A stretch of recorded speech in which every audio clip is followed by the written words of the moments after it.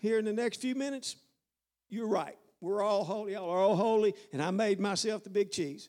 But if the earth does something it's never done and it opens his mouth and swallows you up and you disappear off the face of the earth, then that means God really did pick me, and these people really aren't that holy, and you're wrong. You're rebellious. And it wasn't probably 30 seconds later the earth opened up its mouth, the Bible says, and just whew, and all those women and children and Korah and his buddies, there was 3 other ministers, priests that went down into the pit with them. Here's the results. Numbers 16:32 says, and the earth opened her mouth, swallowed them up and their houses, and all the men that appertained unto Korah, and all their goods. They and all that appertained to them went down alive into the pit, and the earth closed upon them, and they perished from among the congregation. If Korah and his cohorts had known the consequences of this rebellion, Eric, you think they would have done what they did? I don't think so. So we need to equip ourselves and pray that we don't rebel, because you can be a good person and rebel, right? Because rebellion is where? It's in all of us. Because we're born in sin. We're born with that rebellious. And so that's why Paul said, oh, wretched man that I am, Romans 7. What he's saying is, I got some rebellion in me. I got the Holy Ghost. And guess what? I got some flesh. I got rebellion. And we had Moses who messed up and rebelled.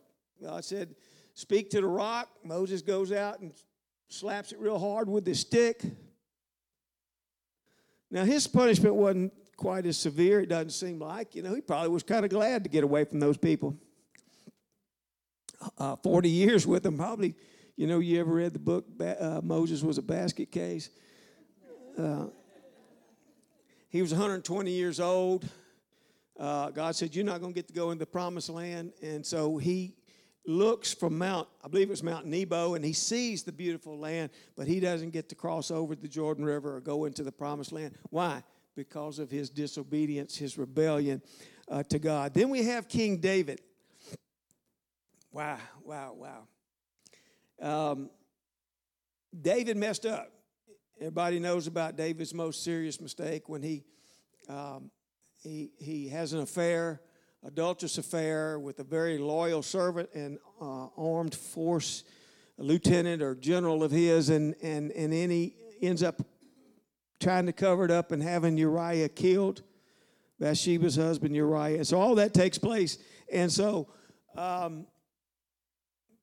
y'all know David was such a fine young man. He killed Goliath. He wrote all those, at least 85 chapters in the book of Psalms. There's 150. Around 85 of them, we're pretty sure, are authored by David. David was a man after God's own heart. Well, anyway, he messed up.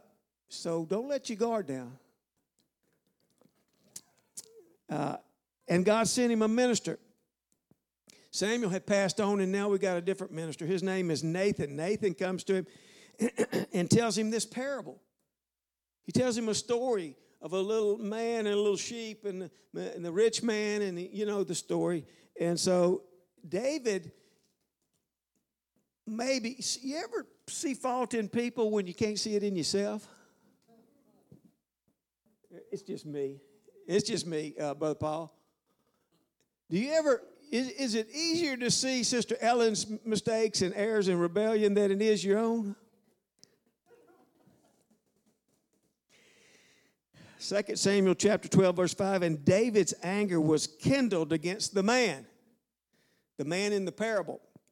And he said to Nathan, as the Lord lives, the man that hath done this thing shall surely die.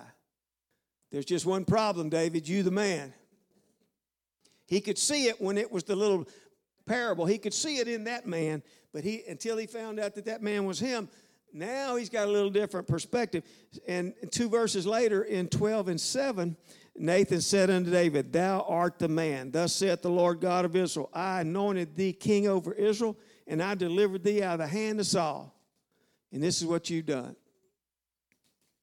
The results, y'all want to hear the results? You think it's good? You think David got blessed because of this action, or was there? We know the baby died, right? This is besides that. Let's see what it says.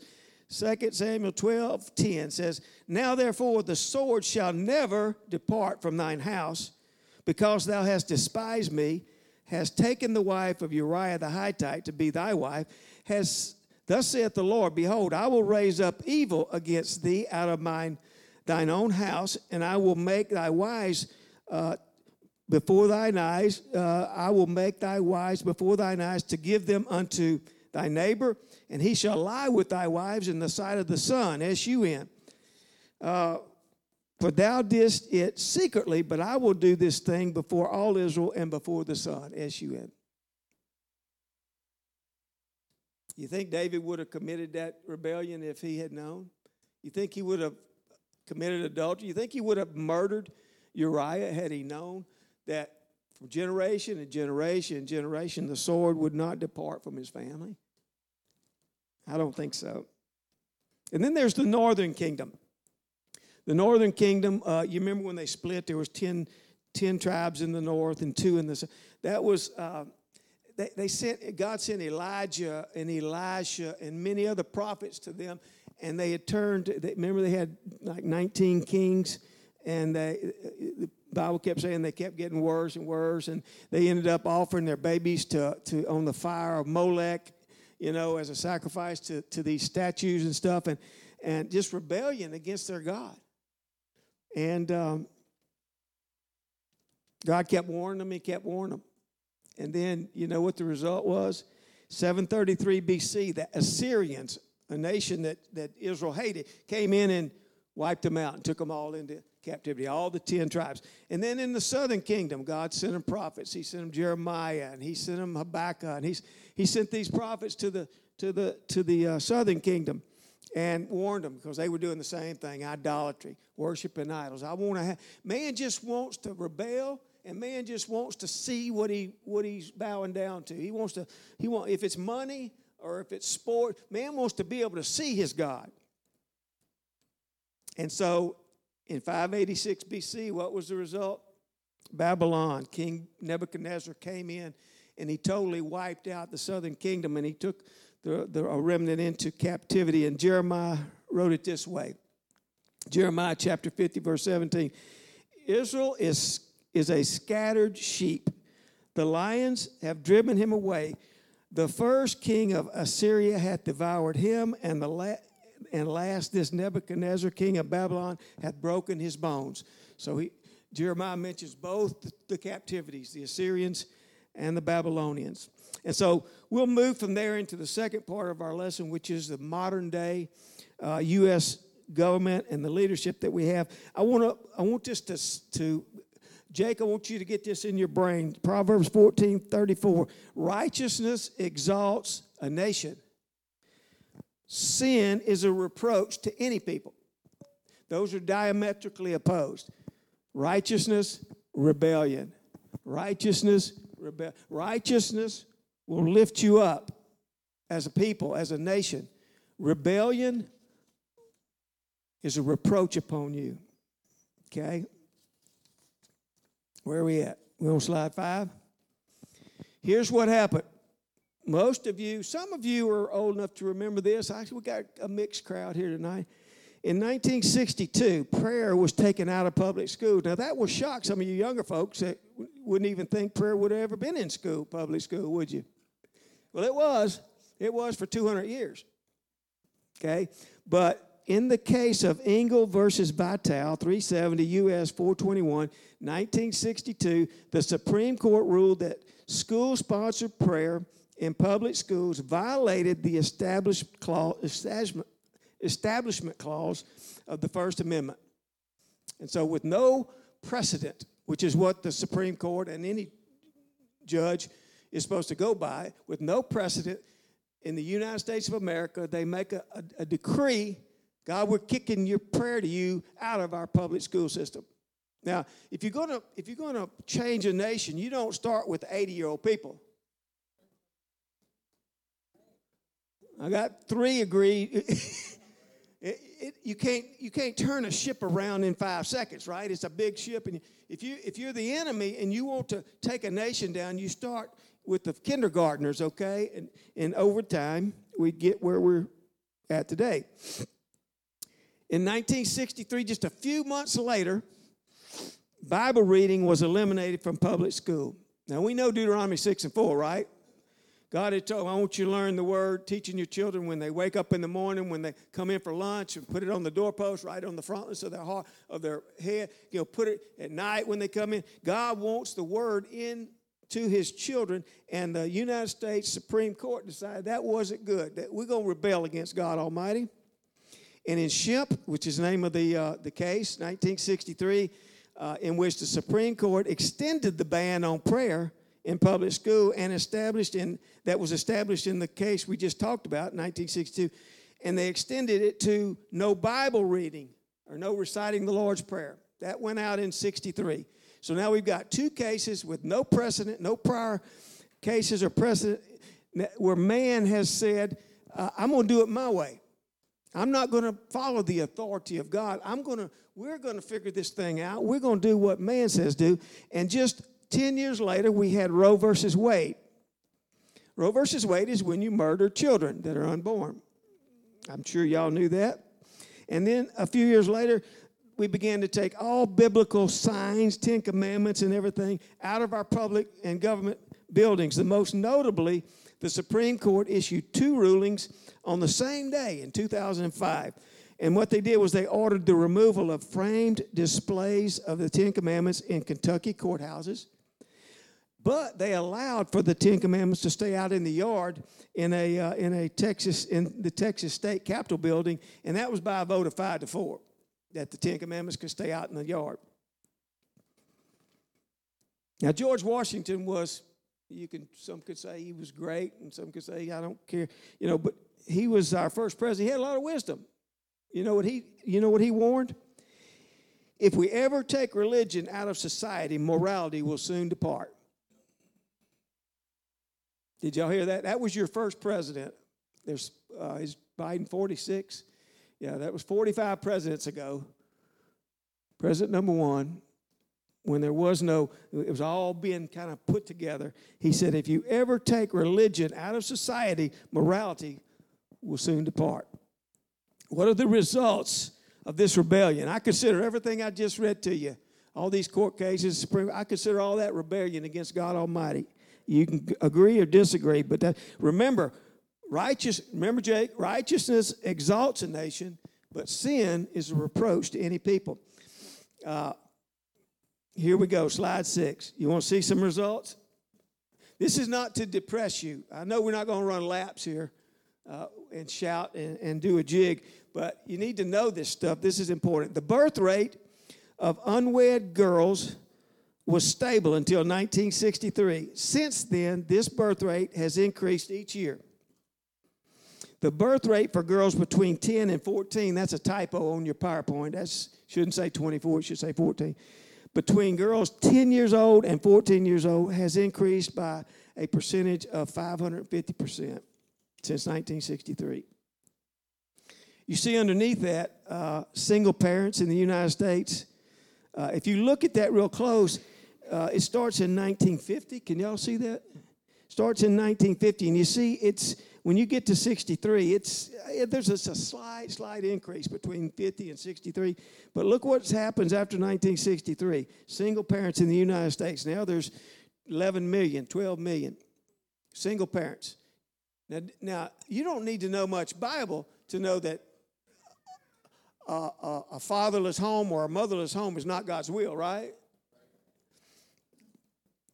Slide 7.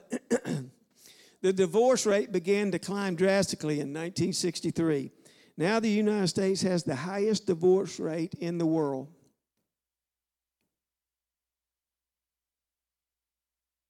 Righteousness exalts a nation. Rebellion puts it in a deplorable state.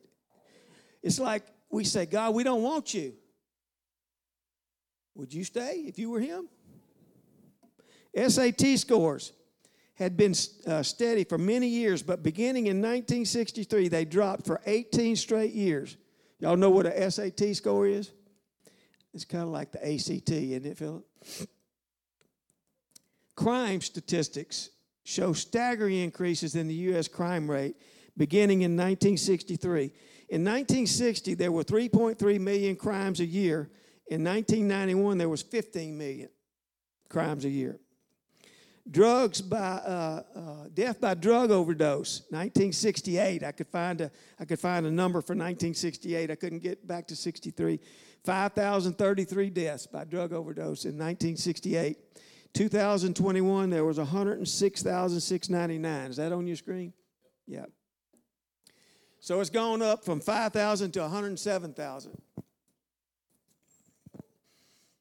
Righteousness exalts a nation. Rebellion, God say, okay, that's what you want to do. Prison population. Mine's so small I can't see it, but I guess you can tell there it's gone up a little bit, huh? There's 1 million. Can you read that, Eric? How many we got? 1,000,004? 1,000,008? 1,005,000 in prison now, where back in 1963 it was below 100,000, it looks like. Well, you know what it cost in America to house a prisoner for 1 year? Anybody want to take a guess? 35? Do I hear 40? 40, 50? 50, there's a winner. It's $46,000 a year. Where's that money come from? Because righteousness exalts a nation. Rebellion is going to cause your taxpayers to pay for the sins of the people. Homelessness. 1963 was almost unheard of. But today, an estimated 1.2 million people are homeless in the United States. 1.2. I remind you what the scripture says. For that they hated knowledge and did not choose the fear of the Lord. They would none of my counsel. They despised all my reproof. Therefore shall they eat of the fruit of their own way and be filled with their own devices. That's what God said. Proverbs 1:29. You might want to make a note of that scripture and apply it in your life. Am I leaving God out of this decision? Am I the chairman of the board, or is he? Am I the CEO in this operation, or is he? Am I going to obey or rebel in my life? Because there are going to be consequences to pay. It's like that old New Testament scripture says, you reap what you sow. So we have to reap. I heard a guy say one time, you can't sow riot and drunkenness and pray for a bad harvest. It ain't going to work. No more than you can plant tomatoes and expect corn to come up. Come on, wake up. We can't. You got to sow what you want to reap. All right, so what about today? I'm going to get on the preachers now. I got on the Supreme Court, and I got on the government, and I've been on David, and I've been on everybody tonight. Sister Ellen, everybody. But now I'm going to get on the preachers. I believe that our nation has rebelled against God, namely because the ministers are not doing their job.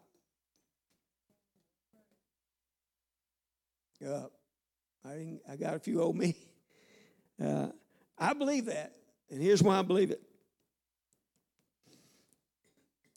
Acts chapter 4, verse 19. Peter and John answered. Peter had prayed, and God had healed a man. And they were in trouble for it. And there was all this commotion that happened. And that's where Peter says in Acts 4:12, neither is there salvation in any other, for there's no other name under heaven whereby we must be saved.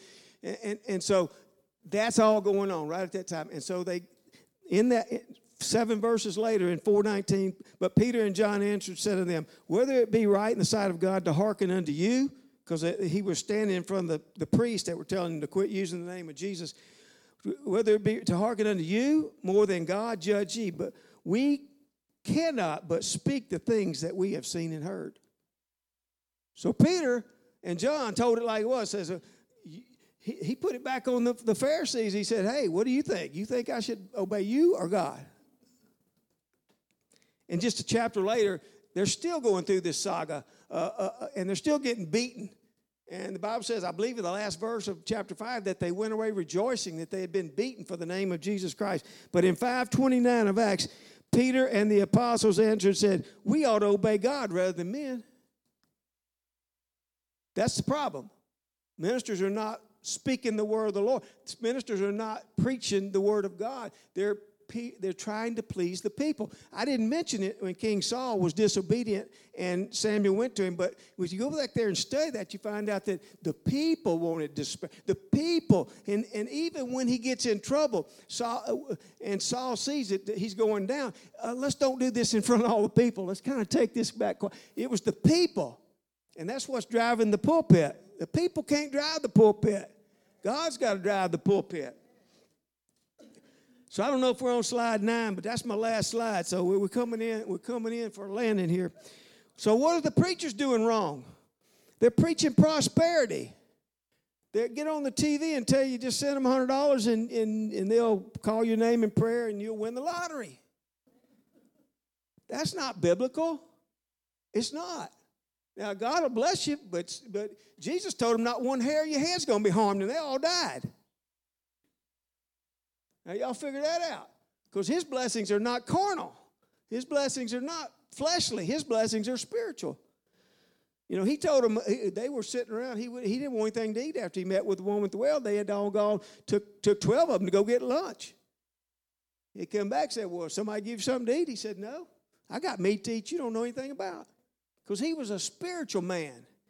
And so, anyway, you won't find God's promises that you're going to have a lot of money in your savings account if you get the Holy Ghost. It's not in the Scripture. And these guys got to quit preaching that stuff, and they need to shut their mouth. Number 2, they're not preaching the need for repentance. Oh, my Lord. It's cover to cover, folks. It would be real hard to say you read the Bible and don't see anything in there about the essentiality of repentance. John the Baptist, it was his entire ministry. Jesus, the first words that came out of his mouth was repent. He says later in Luke 13:3, he says, you're going to all perish if you don't repent. You're going to likewise perish except you repent. He says it again in 13:5 of Luke. And then, of course, Peter stands up, says, repent. When they said, what do we need to do? Repent and be baptized, every one of you. Then Paul says, God winked at these Old Testament sins, but now commands all men everywhere to repent, Acts 17:30. So Peter says, God's not slack concerning his promises as we're slack, but now commands all men everywhere to repent. We have to repent. He wants us to... he's not willing that any should perish, but that all should come to what? Repentance. And we have preachers that are standing behind the pulpit, and repentance is not an attractive message. And that's why our nation is going south. Preaching eternal security, Betty. Preaching it, y'all know what eternal security is. That's once saved, always saved. Say, now you got a will.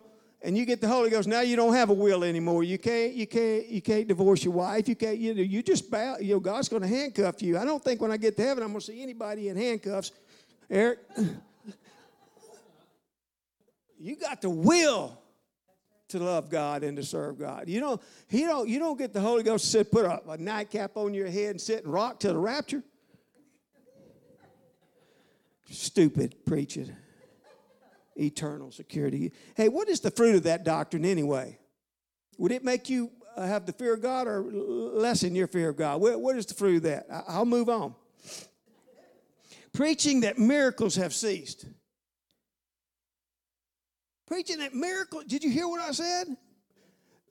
They call it cessationalism. Preaching that miracles is about half of Christianity, I believe, believes that. I'll tell you a story. I've told this about 6 years ago, so about half y'all might remember it. And when I told you before, when I get over 60, I can repeat myself. So I'm sitting in my office one day, and this was our prison ministry in Alexandria went from about 3 prisons to about a dozen in about a 5-year window in the 90s. And so this guy calls me. He's the chaplain in Cottonport. And he says, I've got an inmate who used to be in a jail that you minister in. And he says, you'll drive to Cottonport once a week and do a Bible study. He's filed a grievance. He says, there's no Pentecostal services here in Cottonport. It was a 1,500-man prison. And he said, is that true? He told me the name of the inmate, and I still remember it. I'm not going to tell you. And he said, is that true? Would you drive to Cottonport once a week and do a ministry? I said, yeah. And we started talking. And the next thing came out of his mouth, he said, now, I don't allow no tongue talking in this prison. I said, what? He said, I don't allow no tongue talking in this prison. I said, well, let me rephrase my answer. I said, I will come once a week and be glad to teach as long as I can teach what's in the Bible. He couldn't say no. He couldn't disagree with that. So we were on common ground then. He said, okay, well, that's fair enough. And so I was busy, and I had plenty of ministry and plenty of other stuff. And I said, Lord, don't make me go to Cottonport. Lord, please don't make me go to Cottonport. And so I was praying and hoping that it wasn't the Lord. A month or two goes by, and he calls me up, and he says, I got you a meeting set up with the warden. Y'all come on. Yeah. And so I invited my brother-in-law, Joe, who was preaching jail ministry with me, and I said, you want to go? He said, yeah. I did not want to go. I left the office on about a 3:30, 4 o'clock during tax season. It was in March, and we drove for an hour to Cottonport, and we got there, and there was the chaplain, and there was the warden. Now, the chaplain,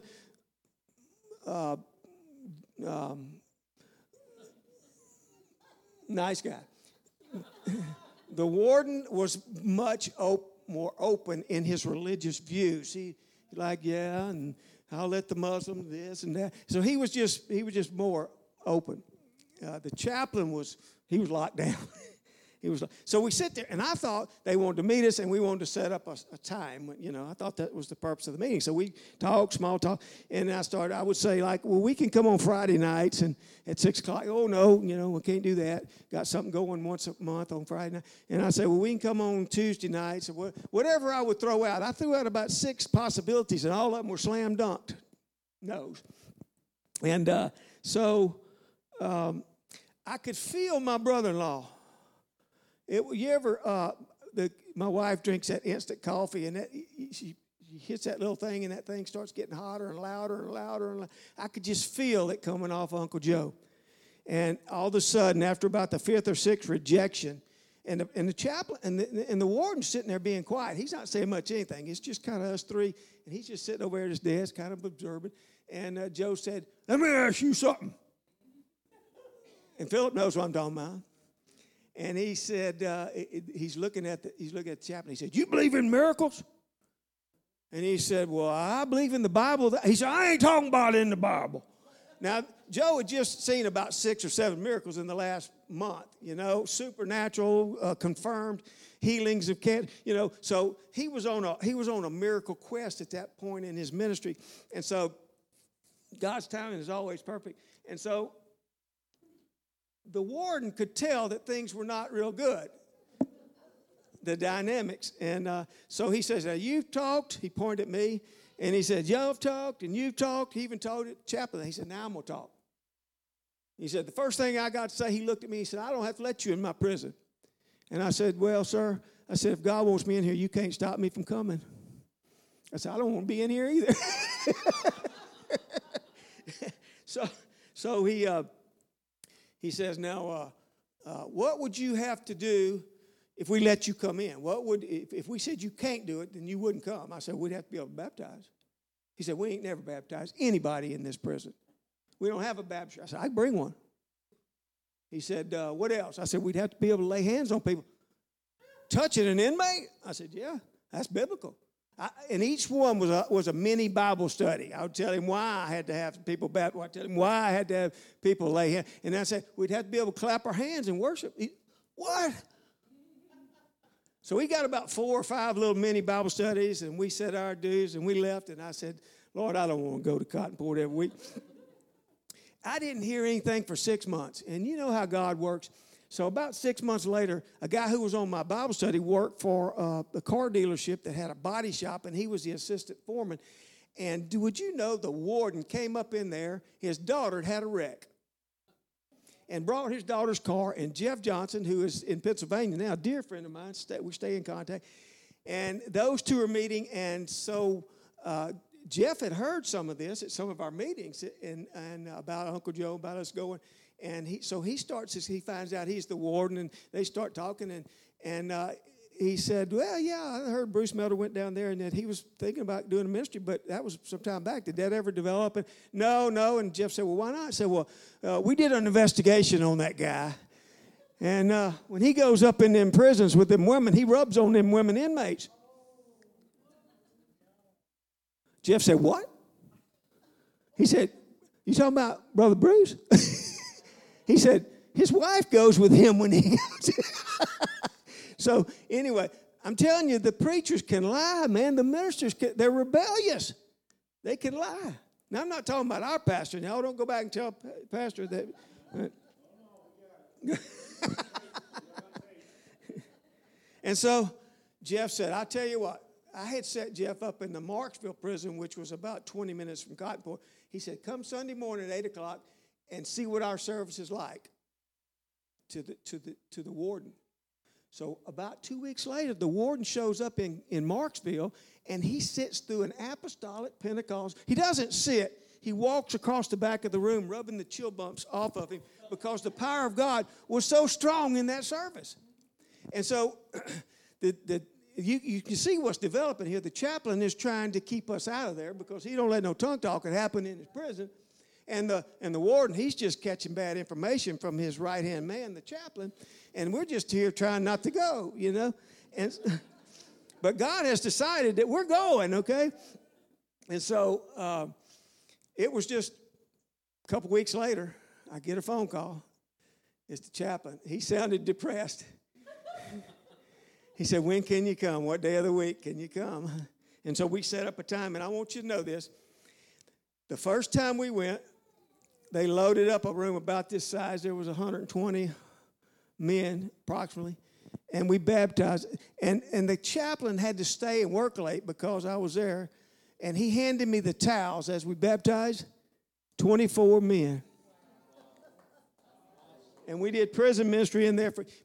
But you see how the rebellion, fight against the truth, fight against the truth, fight against the truth. And okay, so I'll move on. It's 8 minutes till 8. Preaching that baptism is not essential. Have you ever run into any of those folks? Ministers that, you can do it if you want to, or, it doesn't matter, and you can get sprinkled. It doesn't, So they're not reading the same Bible I'm reading. They're not preaching truth. That's a tough issue. You don't back down on it because it's a tough issue. If you speak, you must be baptized, and somebody shoots you and you go to heaven, you're better off than preaching a lie. We'll show you that in a minute. And I was teaching a Bible study one time to Tony, and Tony saw, he was an Episcopalian, he saw he needed to be baptized by immersion in Jesus' name. And so he comes and he gets baptized. He doesn't tell his wife. Okay? So about 2 months, he starts coming to our services on Wednesday night. He sits on the front row, and my son sits on the front row. So Tony wanted to sit by somebody new, and Philip was the only kid there. Philip was about 8 or 9 years old, and he always sat on the front. So Tony's sitting on the front row. And so a couple months go by, and his wife goes to a Baptist worship service, and they start clapping and lifting their hands. And she says to Tony, she said, I want to go to a church that does that. And Tony says, well, I might know of one. But he was scared. You ever been scared? So what he did was he devised a plan. He went to the bookstore and he got a video, but he didn't want to get just any video. He wanted to get a video he had seen or a message he had seen because he didn't want anything to be too wild. You got to protect. And so he got one. And he said, well, here's a local church maybe that does what you're talking about, clapping their hands and lifting their hand. And said, so let's watch this video, and if you like it, we might go try that church. And so they're sitting there, and I guess they're eating their popcorn. They're watching Brother Anthony Mangan preach, and the camera swings around on the video, and his wife looks at him and says, back that up. There's this little kid sitting there, and who's that guy beside him? And it was Tony, and he was busted. If they're preaching prosperity, stay away. If they're preaching you don't need to repent, or they're silent about repentance, stay away. There's nothing on TV that I know of that's preaching repentance. I mean, I know Billy Graham used to hit it pretty good, but eternal security, if that's their message, you better stay away. Miracles have ceased, leave them alone. No essential baptism, stay away from them. And then the last one, this is really kind of taking roots here the last few years. Preaching believe only. Anything you do is a work. anything you do, obedience, baptism, repentance, anything you do other than believe between your right ear and left ear is works. And you can't add anything to what Jesus did at the cross, even though the Scripture says, save yourself from this untoward generation.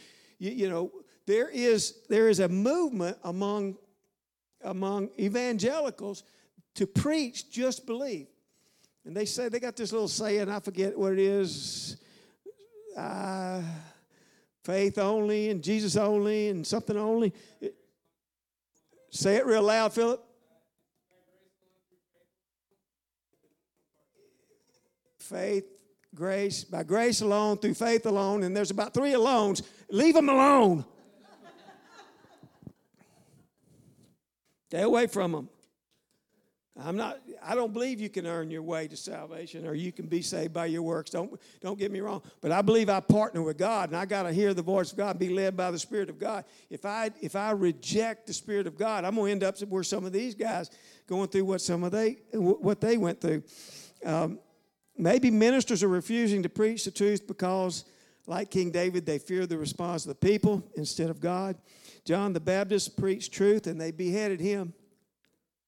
Jesus preached truth, and they crucified him. The disciples preached truth, and all but one of them were martyred for the truth. The other one was put in a pot of boiling oil. John, the Revelator, when he didn't die, they put him out on the Isle of Patmos, which is where they put the deformed people and the people that were criminals and couldn't add anything to society. And there he wrote the book of Revelation. So if you think that preaching truth is going to make you popular with the people, I'm here to refute that theory. Maybe the ministers don't preach because they love money. Love money is the root of all evil. I'm just throwing some possibility. Maybe they're just ignorant. Jeremiah says this. Jeremiah 23, and I'm coming into a landing here. Woe be unto the pastors that destroy and scatter the sheep of my pasture, saith the Lord. Therefore, thus saith the Lord God of Israel against the pastors that feed my people. Ye have scattered my flock and driven them away and have not visited them. Behold, I will visit upon you the evil of your doings, saith the Lord. Ezekiel 3:17, and I'll close with this. Son of man, I have made thee a watchman unto the house of Israel. Therefore, hear the word of my mouth and give them warning from me. When I say unto the wicked, thou shalt surely die, and thou givest him not warning, you don't tell him he's going to die, nor speak to warn the wicked from his wicked ways to save his life, the same wicked man shall die in his iniquity, but his blood will be required at thine hand. If thou warn the wicked man, and he turn not from his wickedness, nor from his wicked ways, he shall die in his iniquity, but thou shalt be delivered. So the preacher has a responsibility to God Almighty to be a vessel, to be a pipe to flow through, that truth can flow like a river. We're to sow good seed. We're to walk in the light as He is in the light. We're to be holy and godly people. We're born again people. We're the light of the world. We can't get here in 2023 and start believing a lie. Because the Lord says, I'll let you be damned if you're going to not fall in love with the truth. We need to fall in love with the truth all over again. Maybe this is just for me. We need to make sure. We need to guard our salvation.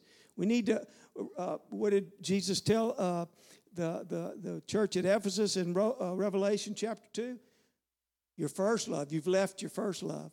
We need to check ourselves and make sure that we're not in rebellion. It could be just a little bitty seed, and it can grow into a big old tree, that rebellion. And you can see it in somebody else, Sister Ellen. You can see it in Sister Ellen. But you may not be able to see it in yourself. But the Bible tells us to examine ourselves. Tansy, Larry, examine yourself.